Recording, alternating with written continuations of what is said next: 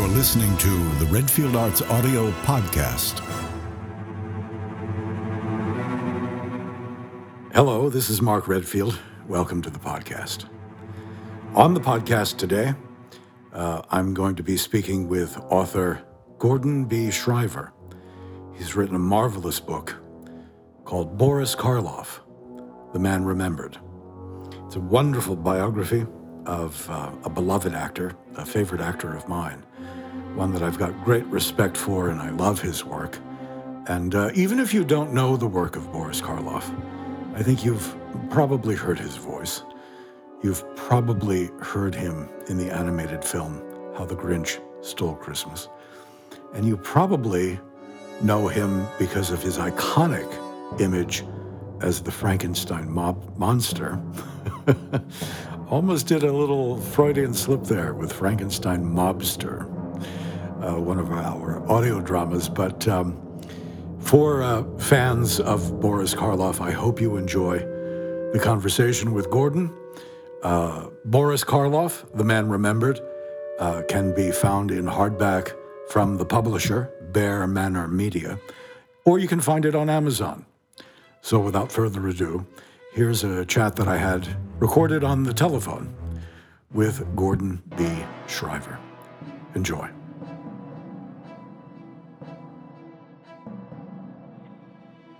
So tell me, I'm curious. It is obvious that you're a fan of Boris Karloff's. When did you discover Boris Karloff? Let me see. Well, I probably discovered him growing up. I was one of those baby boomer kids who watched creature features on TV stations in Chicago and Oakland.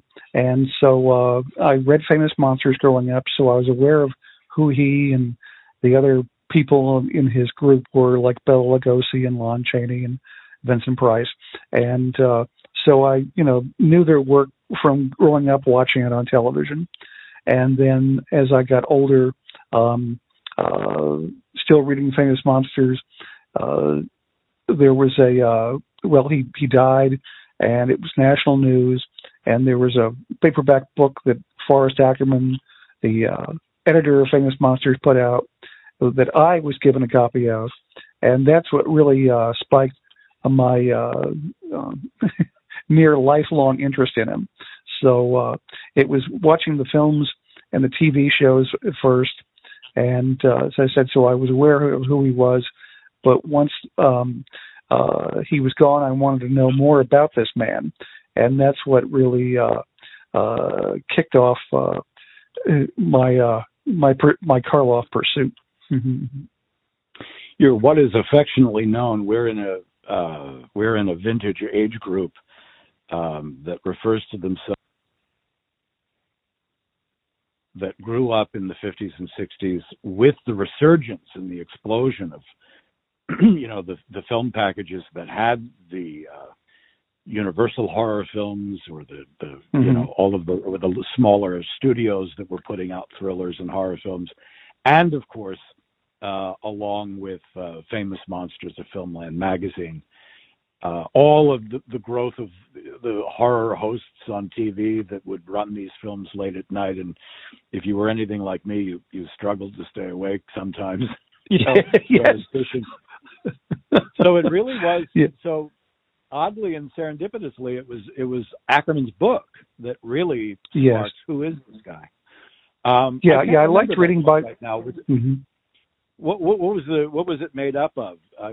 Short essays, little interviews? Yes, it was largely, some of it was essays, some new material for that specific book, but largely it was reprints from Famous Monsters or other fanzines at the time, and some things from, like the Los Angeles Times or the Hollywood Reporter, certain trade publications that some things were taken from, and there was a smattering of little remembrances from his coworkers and close friends, some of whom I've mentioned already, and so, but it was largely it said stuff from Famous Monsters, and what was known at the time, all of his credits, and more were discovered later on than were known at the time. So that's what Forey put together for this paperback book that he called The Franken-Science Monster. The Franken-Science Monster. That's right.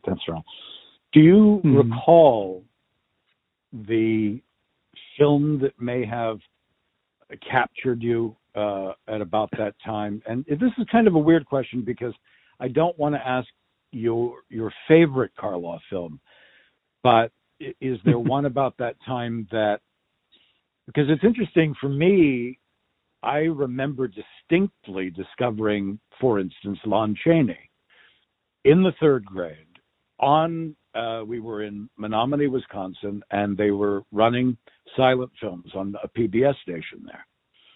And I remember distinctly seeing Hunchback of Notre Dame for the first time, Chaney's. And that was a revelation in a number of ways. And I needed to know more about him. He kind of stuck with me. So is there a film when you were a kid about this time that got you, that of a Karloff performance? Let me see. Well, that I had seen up until 13 or 14, I guess. I was almost 12 when Boris died. So at that point, there was still a lot I had yet to see. But no, there really wasn't a film that really spurred me on. It was just, they were imaginative movies, which made them appealing to young people growing up. And I mean, let's face it, kids love monsters. And so, once I was aware of who he was, and I liked reading biographies growing up. When I was, reading in elementary school and junior high, I said I enjoyed book biographies. And so it was just his persona, this image, and who was this man that held this image that that motivated me. Mm-hmm. And the fascinating thing is that you're discovering him at a time when Karloff is ubiquitous. He's everywhere when you're 10 to 14 years old. Because during this resurgence, there are model kits, not just the monster magazines and that kind of thing. Karloff is on television. American dramatic radio has changed, but he obviously, for people who don't really know the older, and I'm talking about then, who don't know the older horror films, have certainly heard his voice in How the Grinch Stole Christmas. But yes, he is sort of everywhere. And go ahead. I didn't mean to cut you off. Yeah, I was going to say that the three things to me that really made him and still make him known to the greater universe are Frankenstein, How the Grinch Stole Christmas, and Arsenic and Old Lace. I mean, a TV show, a film, and a stage play. I mean, and those three things have just kept him, in the public eye for several decades. And even if people don't know him from, say, this film, they know The Grinch, or if they've never seen The Grinch, they're old enough to have seen Arsenic and Old Lace. So those three things, I think, are career milestones that really cemented his image. Well, and it's also when we talk about the 1931 Universal film Frankenstein, it's from not that early because marketing, but pretty much then, certainly through the 50s, 60s, 70s, to this day, the makeup that was created by Jack Pierce, Karloff underneath of that, his face, his stance, that's what a lot of people immediately, they know that image to be Frankenstein, which of course is the Frankenstein monster, but it's and because it was ubiquitous, it was everywhere, toys, stickers, games, and So even today, the very fact that a cartoon drawing of the Frankenstein monster would have electrodes on its neck or something, or have, elongated arms, taller, that Yes. dance, the square flat top head, that's all because of Karloff's performance. That's not a bad legacy. When did you decide, because you become a fan of Karloff, and I'm probably tracking you much the same way, seeing Frankenstein on television for the first time, seeing him, I even think I owned an album, and I think I still have a couple LPs, long-playing albums in my collection, where one of them is they're children's records. But when did you decide, let's jump ahead, when did you decide to write the book, Karloff, Boris Karloff, The Man Remembered? Let me see. Well, I based on the research I did in junior high and then into high school, I'd go to the local and school libraries and haunt them, so to speak, just looking up any film book for information on this actor named Boris Karloff.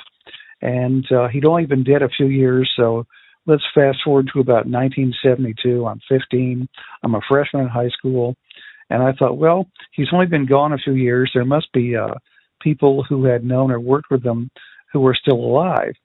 So on a manual typewriter, I wrote to these actors and directors whose addresses I found at the library and said, what do you remember about Boris Karloff? And I didn't know if I would hear from anybody. And the amazing thing, which still surprises me 50 years later, is that they did. I mean, they didn't know me from anyone, but it just tells you how much Boris Karloff meant to these people that who have very busy schedules and travel the world and all this kind of stuff, that they actually sat down to write a letter to this 15-year-old kid about Boris Karloff. And so I took the research that I had and I wrote an article about him while I was still in high school. And I submitted it to some little quarterly magazine I saw in a bookstore that it was like some sort of film journal. And I sent it to them, and they actually were going to publish it my senior year of high school, just before I graduated. They were going to pay me $15, but they said it was an excellent article, and they really liked it. And then they went out of business. So being a little, probably shoestring budget magazine. So I was, not deterred, so I kept at it. And while I was in college at San Francisco State, where I was a broadcasting major, I wrote it some more, added some more material, got a hold of more people, and I submitted it senior year of college to Famous Monsters. And before I graduated, Forey Ackerman published it. So that was my first paid publishing achievement of any, and my and it was about Boris Karloff. So that was my first published writing on him. That's pretty amazing. So, and this, I'm trying to choose my words very carefully here because I in no way mean to denigrate, but in a way it starts out of sheer fandom, just sheer admiration of this man, and the need to, and again, this is hard to believe pre-internet, when it actually was fairly easy to locate people. A little bit of digging and you could find an address. So you were writing to people who you assume knew him, worked with him when he was still alive. Do you remember the first people who got back to you? Yes, I can tell you the first few. I remember. I can. Let me see. Well, in no particular order, but all around the same time of year, there was Jonathan Winters, whose show Boris had been on shortly before he died. There was Julie Harris, who had been on Broadway with him in The Lark. Peter Bogdanovich had just finished shooting Paper Moon when he wrote to me, and was still writing the success of The Last Picture Show. And Robert Wise, who had directed Boris in The Body Snatcher. So I know that all four of them, and maybe a couple of others, all got back to me in the same year. And so once I had a job and finished college, I kept maintaining my interest in Boris, as a hobby. And so, so I would just, as I said, just as a hobby, as I said, I would still write to people when I could and contact them. And again, all pre-internet, I was still writing to people in the 80s and 90s, for example. And then I was having a job and doing research. I was able to travel and go to places like New York and Los Angeles and Madison, Wisconsin, at the university there, which has just one of the best theater film research collections in America. And I was able to look at real personal papers of people who had worked with Boris. So then I sat down in, around 1999 and took all this research and all these interviews. Some people I had to be able to talk to on the phone live. I sat down using a used Brother word processor at the time and wrote the book. And when was this? About what time was? Because that was something I was curious about when you then focused on, this material needs to be in a book. So about when is this? I'm curious. Because this was late 90s. This is a late 90s. So this is a lifelong passion project for you. Yes, I met Sarah Karloff in 1993, and we've been friends ever since. And Boris's widow and I became pen pals in the early 80s. I met Robert Bloch, Boris's friend and the author of Psycho, here in Atlanta, and I showed him the article I'd written for Famous Monsters and about Boris.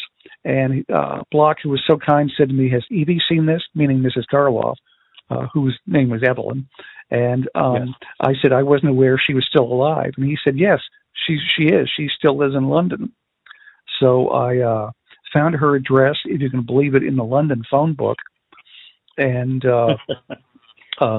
yeah, exactly. I mean, this famous actor's widow was in the London phone book. So I wrote to her, told her who I was and that Robert Bloch suggested I send her this.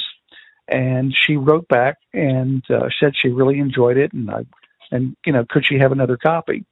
And so we started this correspondence for about 10 years off and on. And she handwrote all her letters, and she gave me little sidebars of information to fill in the gaps where I didn't have much information on certain things. And she gave me the addresses of some people she knew, that she and her husband had known. So through them, through her, I contacted them, And so, it's just one door would lead to another door to another. So that's one of the things that's just amazed me about this whole journey is just how it's progressed. That's really amazing. And I wanted to point out, it really, really is.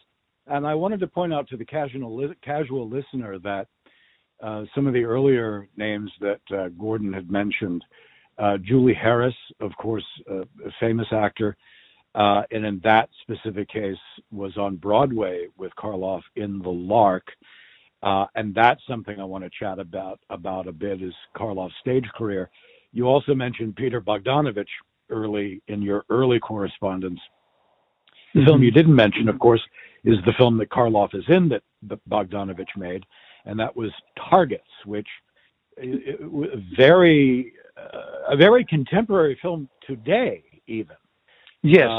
But a very different kind of film for Karloff to make toward the end of. Yeah, it was a very, when you think about it, looking back now, it was a low budget movie, but it's a dark movie. It's a dark subject because it's about violence in America at a period where violence was just rampant in this country. But yes, it was Bogdanovich's first film that Roger Corman allowed him to make. and Boris owed Corman a few days. So Corman told Peter, "Well, look, you've got X amount of money. You've got to use Boris because he owes me work, and you have to use some clips from an earlier film I did with Boris called The Terror, which Boris had done with a then unknown Jack Nicholson after they did The Raven." And so under those conditions, Peter and his wife at the time, wrote this movie. I mean, he co-produced it, he directed it, and it's like a semi-autobiographical movie, because in the movie, Bogdanovich cast himself as a director who wants Boris, who's playing an actor like Boris Karloff, to be in a film with him. So it's it's Hollywood playing Hollywood, and it was a little film. It got some great reviews, but it was the studio thought it was box office poison, and so it became a cult movie. And Bogdanovich, just 3 years later, did The Last Picture Show, which made him famous. And I absolutely love Targets. And the interesting thing is that, and I urge folks to go out and seek out Targets. The interesting thing is that very knowingly, Karloff is playing. It's very meta. Karloff is playing an aging horror movie star who's out of sync and out of time with modern violence and modern horror, particularly what's unleashed by a seemingly average, normal American young man. The interesting thing about this also, to me, in hindsight, is that this is also the period of time when Bogdanovich makes Targets. He's also with Orson Welles a lot, and they're working on that long gestating project, The Other Side of the Wind, which again is looking in at new Hollywood and itself. Bogdanovich's role in that film is very similar. So all of that is percolating around that time. And I actually love The Terror as well. When I learned everything about The Terror, it's similar to the amount of directors that apocryphally apparently worked on it, that even came in for a day or two. It was all about, again, an actor owing some time, having some standing sets left over. It is a fascinating little contraption that gets made that I really like. I think it's probably the best movie made in the better part of 3 days I've ever seen. I mean, Absolutely. It's got great sets. It's got the California coastline. It's in color. It's got Boris, making the most of a, let's face it, weak movie, a weak script, but he just runs with it, and and considering what a star Nicholson became, I mean Jack is wonderful, but he's not exactly doing Oscar work in it, given the material, but it's just great fun to watch. Mm-hmm. Oh, absolutely. I'm listening and I'm thinking about the thrill it must be over those years to, out of the blue, get a piece of mail, either a return correspondence or something from someone you've written to, and the thrill of opening that up and then devouring what they've had to say. The fascinating thing is that reading your book about Karloff and other things, and just being a fan myself over the years, is that unlike other actors who have a very long career, which Karloff did, there is nothing, as you look, salacious about his career. It isn't fraught with, and we have to touch on a contemporary that in so many ways is sometimes often brought up in the same breath as Boris Karloff, and that's Bela Lugosi. They both find their stardom in a similar time period with Universal Pictures and Universal Fantasy horror films in the 30s. Bela, of course, is coming from a very different position, having done the play, the Dracula that becomes adapted to film by Universal. Mm-hmm. But they both rise in stardom about the same time. They're both doing B pictures. They're both workaholics. They both came from other countries. Mm-hmm. They're immigrants who came from other countries. Very distinctive voices, very distinctive looks. Very good actors. I don't want to get into an argument about I don't want to get into a favorite. You know what I mean? Are you a Karloff man or are you a Lugosi man? Then you can join our club. Yeah, I don't do that either. But Bela's life was shorter. Karloff, workaholic that he was, worked until almost the very end when he did retire and go home, essentially to London. And he was, in pain, and he was in poor health as he was older. But the fascinating thing and there were multiple marriages, which, is a very innocent thing, because people have numerous relationships, numerous girlfriends. For a person to marry the 5 or 6, 7 people that he dated is quite understandable and alien to us in the 21st century, maybe, where we think anybody who's had 3 marriages, well, something's wrong there. But you look into the rocks, you talk to people, you look at their lives. Lugosi accidentally, he had a problem and he had to get cleaned out because of the drug addiction. And then from that point, there is film of Lugosi, very happy, very enthusiastic to get back to work, to follow his compulsion as an actor. But there's nothing dirty, nasty. Everybody loved Boris Karloff. Yes, the universal. Is that true? Yes, it's just it's hard to find someone who didn't like him. I remember reading a quote years ago in Greg Mank's excellent book "It's Alive," which was a great examination of all the Universal Frankenstein films, that it quoted Lugosi's widow, I think the last one, saying that this is her saying that her husband Bela thought that Basil Rathbone and Boris were cold fish.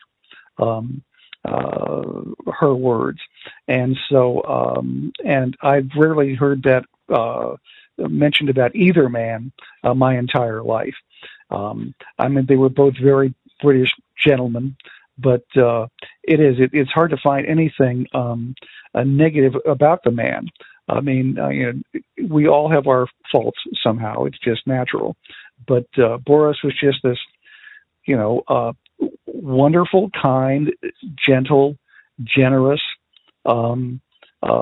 supportive, British gentleman. One of the things that impresses me about him is that he was is how much of himself he gave to other people. Whether it was a new director or some actor just starting out, he encouraged them. Nehemiah Persoff, the great character actor who just died recently, he was one of the Mr. Persoff was one of the pirates in Peter Pan on Broadway with Boris. Boris was Captain Hook and Jean Arthur played Peter. Well, Mr. Persoff told me that he went to an early meeting of what became AFTRA, the American Federation of Television and Radio Artists. And there was nobody else there for the meeting but Boris. And he said, well, maybe there's been a mistake. And Boris looked at a flyer or something and said, no, this is correct. And Persoff didn't see any point in staying, so he left. And Boris stayed. And he said afterwards, Boris came to me and said he could understand Boris, experienced actors not wanting to come to the organization, meeting an organization that would benefit them, but he couldn't understand why, starting new actors and actresses just starting out would not want to go to something that would benefit them. And he never forgot that. Mm-hmm. It's fascinating to touch on that for a moment. I want to stop here and chat about something for a moment before I go back to my other thought, because Karloff, and this will get us to talking about the various stages of Karloff's life. He's not afraid of work. One of the things that we learn in your book about Karloff's life is that when he did embark on a life to be an actor, he knew he had to make a living. He had to pay the bills. He had to eat. And so he was not afraid to take any work that came along that had nothing to do with being on stage. Later, Yes. He was willing to work in every medium. But the fascinating thing to me as a union actor is the fact that he was one of the original people that put together the Screen Actors Guild. And I actually believe he was in London working on The Ghoul when things finally gelled, but he was there along with Ralph Morgan and the others. And obviously when the organization comes together, and the early presidents in the early years, because, there's a couple of thoughts that come to mind that I admire about Karloff and an actor who will take that risk. The hours were longer, and everything about the union was to protect the working actors. And even though Karloff reaches a level of stardom and is kind of, and there is no guarantees in this business, but there is another job coming. They're still not getting residuals at that time for decades, and they won't. Yes. Thanks to Ronald Reagan, who was president of the Screen Actors Guild and sort of kind of screwed that up for a while. But it was to control the hours, to protect actors, to make sure that they're fed, make sure they get paid on time, because he came up through those ranks. We're going to touch on that in a minute. And I just wanted to end my babble about it by saying I really do think that Karloff would be very proud when the two unions did merge a number of years ago, SAG and AFTRA. And, it continues to be hard gains made. But, Boris Karloff was one of the first 8 to 18 individuals, various levels, no famous people yet, really, to create the actors unions, because Equity, the Stage Actors Union, there was nothing they could do. They had no bargaining position with the studios. But anyway, no recourse or. Yeah, but this leads me to, as you live and accumulate this research over a period of time, you're now opening up all of these things that you didn't know about Karloff, that most of us didn't know unless we were living through it. Is there a period of his life, and this is a leading question in a weird way, because I do want to talk about his early stage career and his early stage work. Is there something that you would have, and that of course dovetails into early Hollywood, work is work, because he was still a day laborer doing things once he finally decided to stay in Los Angeles, if I'm not mistaken. But is there a period of his life where you would have liked to have been there to experience him? And I guess that could only be really his stage work. Yes, it's hard to believe, but last year marked 80 years since Arsenic and Old Lace premiered on Broadway in New York. And I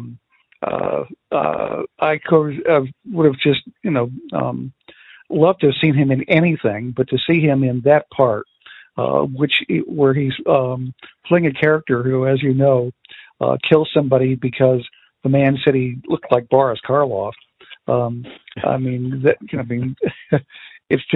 It was just genius casting, and to have seen him in that landmark role would have been just wonderful. But I would have, but as his talent developed, I would have loved. I probably, to answer your question, I'd probably say the 50s, when he went back to continued doing stage work. And good stage work, I should add, because he was in Peter Pan, as I said, in 50, and then in 55, he did The Lark with Julie Harris and Christopher Plummer, in which he got his only Tony nomination of his entire life. So that period, I'll say late 40s to mid 50s, I would have loved to have been a fly on the wall or in the audience. Absolutely, because he's also doing radio drama, I mean, he's just grabbing work wherever he can. And the fascinating thing I think about Boris here is that, if I understand correctly, your book reminded me of some things. You know, he learns his craft. He learns to act on the stage in front of an audience in doing all of the theater. When and you can elaborate on this, but when he does decide, he's bitten. If I understand it correctly, by what I read in your book, he, like so many actors, was bitten at a very young age. And yes, he really, was taken to see Peter Pan as a child when he was growing up in London, and he had a very not very happy, stern Victorian childhood, being the youngest of several children and stuff. So his home life wasn't particularly happy. But as I started to say, he did see Peter Pan as a child, and it just opened up a whole new world to him. And so early on, he became fascinated with theater, and there wasn't anything else he wanted to do once he became, an adult. And so, and that made him the black sheep of the family. So the only choice he had was to leave the country and go to either Canada or Australia. And so he went to Canada, as it turned out, and just doing day labor, breaking horses and that kind of thing. Digging ditches. He never had any formal acting training whatsoever. So it was by, going around Canada and eventually coming down to California, working for traveling theater companies in small towns, with just probably glorified community theater, that he just learned his craft, and bit by bit. But it was a good memory. He had a good memory. He knew his lines well, and it just gradually he just became noticed. And but he really was a great man of the theater, and that's one part of his career I think he would have liked to have done more of, had he had the opportunity to do so. Because he loved the roles he did in that made him famous, but it did typecast him, and I think to some extent it hurt his career in a subtle way. And it's interesting. I mean, he and I have an opinion, having acted for a little while now, that I think that. And I understand, Gord, where you and I come from at a certain point in American theater history, coming up, through the 60s and 70s, and what is institutionalized. But frankly, I think learning to act, learning your craft, the two catchphrases, in front of an audience, I think doing it is what teaches you. I think that's the formal training. In the starting in the 50s, 60s, and 70s, undergraduate programs, theater programs pop up around the country. Graduate programs get put into place. There really isn't the apprenticeship in the theater anymore. Theater companies are dissolving over these decades that you and I are coming up. And so I think for an actor to learn by doing it, the audience teaching them is great. And Karloff, well, neither name, Boris or Karloff, is his birth name. And there is a little mystery as to where all that comes from. Is that true? When he decided to use that name as an actor? In everything I've seen my entire life about him, I've never seen an iota of anything to substantiate where he got that name. He used to say in interviews, and Boris was very open to interviewers, but he was a private man, and he kept his private life private. So there were things he just did not talk about. But he used to say that Karloff came from somewhere on his mother's side of the family, but the genealogy doesn't bear that out at all. And Boris was apparently his own idea. So he, wherever it came from, it was just a flash of genius for him to come up with that name, which people still know, to this day. but so he had a somewhat, let's say mysterious, for lack of a better word, element in some ways. But so who knows, as I said, where the name came from. But his real name was William Henry Pratt. And he said, you can't be an actor and have a last name of Pratt. Particularly if you know the British slang. But, Mm-hmm. in the 21st century, we are in a world of branding, and we're in a world of influencers. And all of these new types moving and shaking that are tangentially, within the entertainment industry, which crosses over to the commercial industry. But it's fascinating to me that in a very clear way, William Henry Pratt branded himself clearly and distinctively from the very beginning. Mm-hmm. You point out in your book that, his appearance, even as a young man, thin as he was, the gaunt, his face, his accent, what is referred to casually by everybody and by imitators as his lisp. Mm-hmm. He was very distinctive person. Yeah. Yes, he didn't look like anybody. Mm-hmm. Yes, and he didn't look like name. Yeah. I'm sorry. I just wanted to get out that he uncannily branded himself with that stage name, and because as he's billed at the height of his horror career in the 30s and 40s as simply Karloff, like Cher or like Topol or it's quite fascinating. Yeah, because you'd see posters that would say Gable, Davis, Cooper, whoever, and but you're right, he was just billed at the height of his career by simply his last name, and he didn't look like your average young man coming into Hollywood. He just he wasn't an American. He didn't grow up here. He didn't talk like an American. So he was just different. And I think, as you point out, that these differences, the name, the voice, those unmistakable eyes. Chita Rivera worked with him on television, is a fan of the original Frankenstein. And she told me nobody had eyes like Boris Karloff.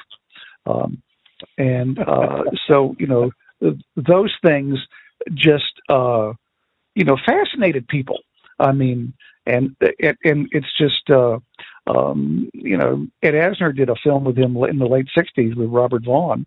And Asner said he was just fascinating to look at. Mm. And here's something that pops into my head that is specific and peculiar to Karloff how old was Karloff when Frankenstein was released in 1931? So Boris was, yes. How old was he? Boris, at the time Frankenstein opened, was 44 years old. He wasn't just some, young hotshot like today who comes out of, drama school at, let's say, 25 and, hits it big early, like people, just for example, like Kevin Bacon or Tom Cruise did. Boris paid his dues, and literally, and it was so he was he became an overnight success in his mid 40s, and was still a household name at 81 when he made his final exit. Mm-hmm. And passed away. Yeah. So, and that is encouraging that because I was babbling, we were talking about his stage beginnings and where he was learning how it goes as he's cast as villains and this kind of thing. But this is a process. And so not only that, but then by the time he gets to Los Angeles, he's working technically in silent films. And, there are fascinating things to learn in your book about his life where in Los Angeles, one could do both stage and film, and one fed the other. And the early roles that happened to him around the time of Frankenstein's making and release by Universal. And then pretty much, like I said, nothing is guaranteed in this life, particularly for an actor, but I think it was already, what I'm sensing from your book is that he was not afraid to work. If he needed to make a buck and unpack boxes, if he needed to do something with horses, road work, truck driving, he took the job, and he was willing to do that as an actor because and he would work. I've read, for example, that Spencer Tracy hated going on location. He just preferred the Hollywood studio. He did not like location shooting. But Boris, he went anywhere for work. Even after he achieved fame. He went to in the 50s. He went to Alaska to do Arsenic and Old Lakes. He went to Puerto Rico to do Arsenic and On Borrowed Time, two plays he was very good in. Wherever the work was, even into his old age. He went to Spain at 80 to make an episode of I Spy. Just that dedication, even by today's standards, is still amazing. And, there is that gap because once the regular paychecks, even though they are not commiserate to other stars of the period, nor are there residuals as television begins to appear over the horizon in the 40s and 50s. And then the smart business moved to repackage movies because Hollywood was not, as we all know who love film, Hollywood was reckless about keeping things. Most of our films are lost. And, but there is that leap before Karloff goes back to the stage. And I should point out, by the way, because the photographs are fascinating to me. I loved what his Captain Hook looks like. But I should point out to the listener that it is not the famous Broadway musical we're talking about. There was a straight adaptation that Karloff was in prior to that, and that's the Karloff Peter Pan that we're talking about. Yeah, that's correct, because it was more a straight play, as you said, with some songs, whereas Mary Martin's, the later version that people remember from television with Cyril Richard as Captain Hook, that was correctly a full-blown musical. Now, before we talk about anything else, I wanted to, was it you who mentioned to me years ago that you have a recording of one of the productions of Arsenic and Old Lace? Yes, I've got. I have on video a little, not the whole show. I have a little of the first version he did for television. He did it 3 times on television. First time was in '49, and that's the abbreviated version I have. But I also have the full later version, the last of the 3 that he did for the Hallmark Hall of Fame in 1962 with Tony Randall as Mortimer. That one does exist and is in some archives and is also on YouTube. But I do have a copy of that. In fact, the first time I saw it was in 1996 when Sarah Karloff, her husband, and I saw it at the UCLA Television Archives. Sarah Karloff is wonderful. Sarah Jane Karloff. I've been able to meet her several times and talk to her. And yeah, she is. We the three of us, we have mutual friends in the classic horror film community. She's really, really marvelous. I have 2 questions for you, sort of double-barreled, so they're similar. In all of the work and all of the research, this lifelong process of who is this man that you remember in your book, I'm curious, what is your biggest surprise takeaway that you didn't expect to find? Probably how much of himself he gave to other people. I've already mentioned, his love of work that took him all over the world, even despite distances and later on ailments like arthritis and emphysema. But it's really how much of himself. I mean, some veteran actors, were very impatient with new directors and stuff like this. I just heard Steven Spielberg recently talking about how nice Joan Crawford actually was to him when he directed her for Night Gallery, and he was just 21. But Boris just was just so supportive of other actors. I mean, in terms of one point, Susan Strasberg was doing a television show with him in the 50s, and she said the director, who will be nameless, was yelling, say, like, pick it up faster, and just kind of having a complex about it. And she said, Boris said to her, carry on as usual.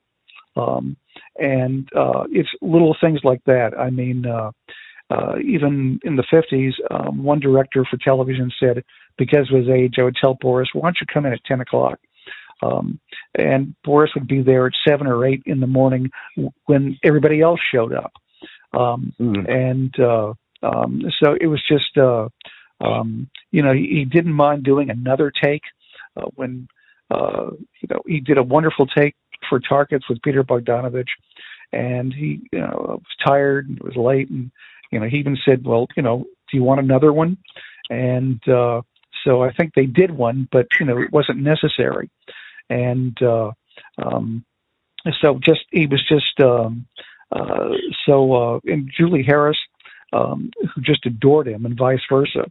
When they did The Lark on Broadway, because she was the lead in the show playing Joan of Arc, she had the star dressing room, and she insisted that dressing room go to Boris. She would not accept it. And so he got the big dressing room. And Christopher Plummer has even said one night we were waiting for Boris to show up, and everybody really was concerned, did something happen or what? And so they're all in the catwalks and in the hallways wondering, where is Boris?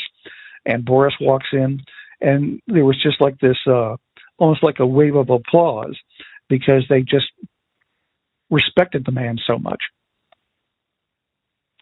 Marvelous. What is here's the three-part question.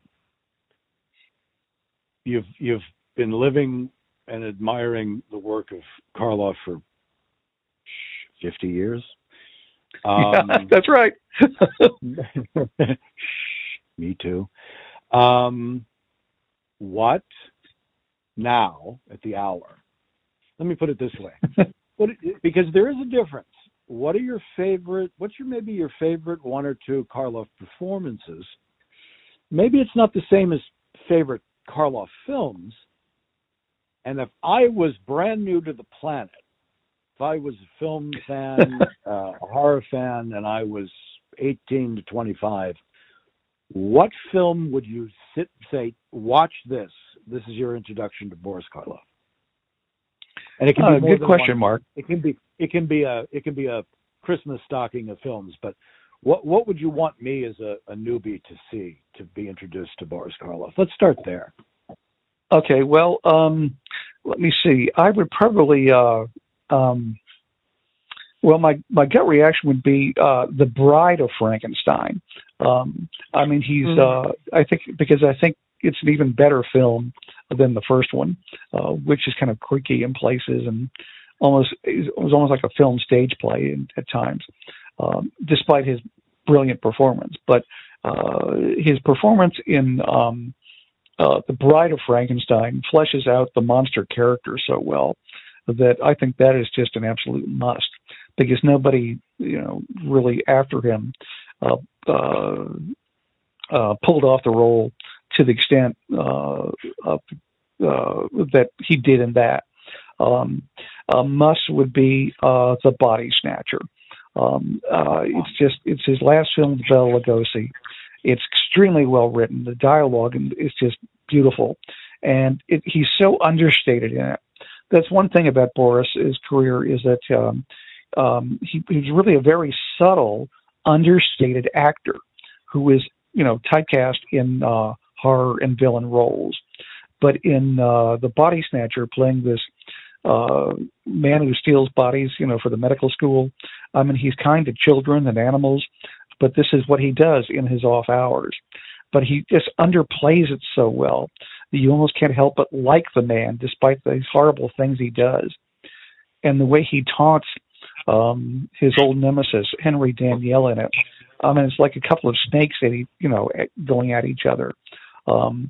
I would put, let me see, Targets is just a brilliant performance because he's playing a Boris Karloff character. And he's just, nearing the end of his career as Boris was. So, and he's deeply moving in the movie because there's nothing, to me, in his best performances, he's so smooth that he doesn't look like he's acting. And so those are three I would put in a time capsule. And I would also add The Black Room, where, and this is a remarkable feat for any actor, but he plays twin brothers, one good, one bad. And it's just watching him in just a movie that's not even 2 hours long, play both these characters. It's really amazing for any actor to pull off. Those are excellent. I haven't thought, it didn't pop into mind, The Black Room. I think that's great. Bride of Frankenstein is my top favorite fantasy film. It just flat out is. Of all horror, it just always ends up number one. And I think that tells you about me, that it's a brilliant film. The Body Snatcher, based on Robert Louis Stevenson's story, that's Robert Wise? Yeah? Yes. Director? Yes. And it's funny, but it's not funny, but it's the contrast in performances between Karloff as Cabman Gray and Henry Daniels. There is Dr. McFarlane? Yeah. There is a, and I'm gentle here, but there's a quality about Henry Daniels' performances and all of his performances in the 40s. But there is something alarmingly contemporary about Karloff's work. And it's funny that we bring up Targets again. But those are great choices. And I would agree. They would be perfect for a newbie or a time capsule. And we didn't get a his chance films. to talk about them. No, go ahead, please. Yeah, I was going to say Boris's films. He didn't make that many in the 50s because he was working on television. In fact, he was one of the first actors to even literally start doing television. But he worked on the small screen and in the theater so much in the 50s that he made few films, and so his 50s movies are largely not worth seeing. I mean, it's they're just not all that good, except the two of the later ones, Corridors of Blood and The Haunted Strangler, both of which were filmed in England, are very good period pieces, and he's quite good in those. So those are worth seeing because he was always so good in period movies. Things set in Old England, like The Body Snatcher, like The Black Room, like The Old Dark House. He was just so good in that setting, is my point. And so, so the films in the 50s aren't that great. They pick up in the 60s because he's working with Roger Corman and Vincent Price and Peter Lorre, and even some of his a couple of his TV appearances that I've seen. I would show somebody because you see what a serious actor he could be in a straight role. Oh, absolutely. And, that period in the 50s when maybe the output of films is less than stellar and not so, this is putting food on the table and keeping the bills paid because, he's doing great theater work in that time, so there's always solid work as an actor coming from him. But I was going to mention the one thing we didn't get a chance to, and what I think we ought to do on a whole other show, is talk about, and it's my predilection these days, we should talk about Karloff on the radio and radio drama, because he did an Yes, enormous, exactly. and he was in all kinds of things. Yes, he was in a lot of the mystery and thriller and straight up horror audio drama, but that's a whole other thing that shows a range as distinctive as his accent and voice was. You know? Yes, I remember meeting years ago. I met Hyman Brown, who was the producer of Inner Sanctum and Bulldog Drummond and Dick Tracy. And as I pointed out earlier, I was a broadcasting major, and I met him when I was in college. He was talking about working in radio, and he was a wonderful speaker. But I went up to him and asked him what he remembered about Boris Karloff, and he said he was the one. His words, he said he was the most wonderful man who ever lived. And then later he wrote to me and said, referring to radio and touching on what you just said about Boris's versatility, he said, I could cast Boris in anything because he could play anything. Mm-hmm. Let's promise that sometime we'll do another chat just about the audio stuff and play some samples for the audience. I would love because, I mean, just that, with that God-given voice. Absolutely, absolutely. Which takes us right back to a lot of childhoods of any epoch, any age, that gets some Grinch every Christmas.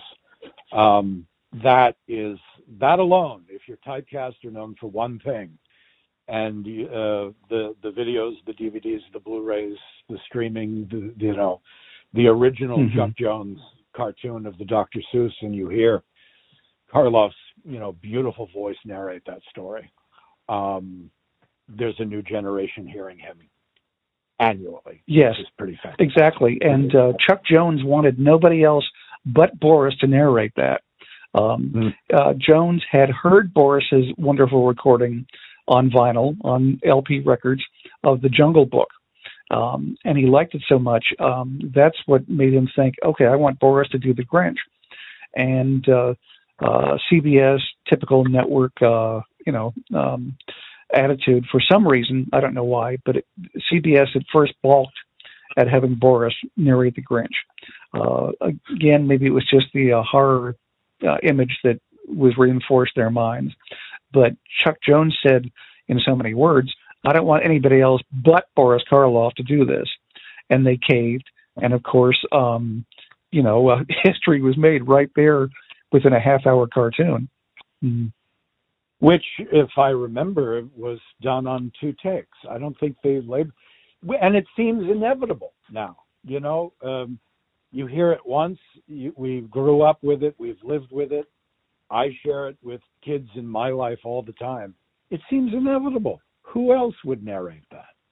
It's just, and there were a lot of great voices that we heard a lot of in that period, Hans Conried and other voices. But it seems inevitable now.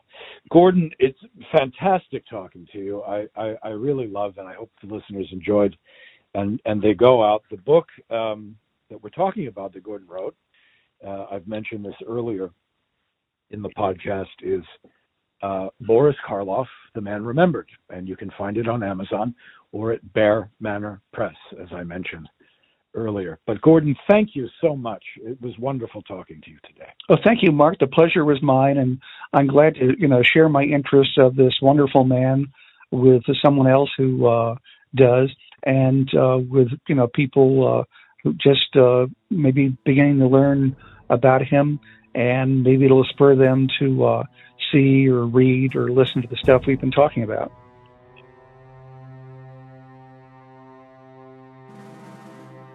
Thank you so much for joining us and listening to the Redfield Arts audio podcast.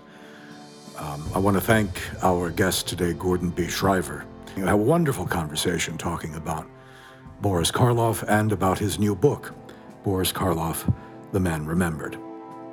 As I mentioned earlier, it's available on Amazon. You can order a copy, or directly from the publisher, Bear Manor Media. This is Mark Redfield. Thanks for listening. Thanks for subscribing. Until next time, be safe and be well.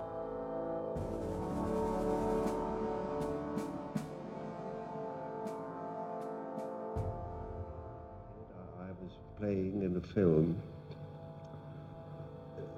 at Universal, and James Whale was the director of Frankenstein, and he saw me in the makeup, rather in the lunchroom, and I had my best makeup on, straight makeup, and what I thought was my best suit. I was playing a different kind of part. And he invited me to his table to have a cup of coffee and said he would like to make a test of me for the monster. And I thought, well, that doesn't speak very well of my nice straight makeup and my good suit. However, I was delighted. And they had a fine makeup man at the studio, a man named Jack Pierce. And he experimented and worked on the makeup for 2 or 3 weeks, really, before he said, now we are ready, you can photograph it. Mm-hmm. And they liked the makeup, the test, and I got the part, and that's how it started. How did you make out with Frankenstein? Did you like the person you had to interpret? Oh yes, it was a great challenge, and tremendously interesting, because here was a completely helpless, inarticulate, lumbering, helpless creature in a strange and hostile world, without speech, and he had to communicate to people, and it was a challenge to find some way to do it. How did people react to Frankenstein? Well, the film itself, of course, was an enormous success, mm-hmm. and they have made, all told, this is Universal, who sort of first made the Frankenstein. They've made, all told, I suppose, at least a dozen of them, mm-hmm. but I only played the monster in the first 3, mm-hmm. because I felt there wasn't much left to do in the character. It was getting less and less and less. A monster series could be of an appeal to the public. Do you explain the reason of the success of the series? Yes, I think I can. We know that fashions in plays and in films and in stories change. They go in cycles, then they die out, then they come back again. But this kind of story, not of necessity the monster, but this kind of story seems to go on forever. And I've often wondered if the real reason isn't that it's the oldest kind of story in the world, really, that it has its roots very deep in the legends and the fairy tales and the folklore of every race in the world, and has a universal appeal. And I think that's why they go on, mm-hmm. in one form or another. Now, they go on without you because you only made the first 3. Don't you regret the monster tales? No, not really. The monster turned out to be the best friend I ever had. He changed the whole course of my life. Mm-hmm. I was an obscure and struggling, unknown actor. Then all of a sudden I get this marvelous opportunity handed to me with all the help and assistance that I could ask for. And my career, my work hasn't stopped since. 32 years later, you are asking me about him. Now, who could ask for anything better than that? Redfield Arts Audio.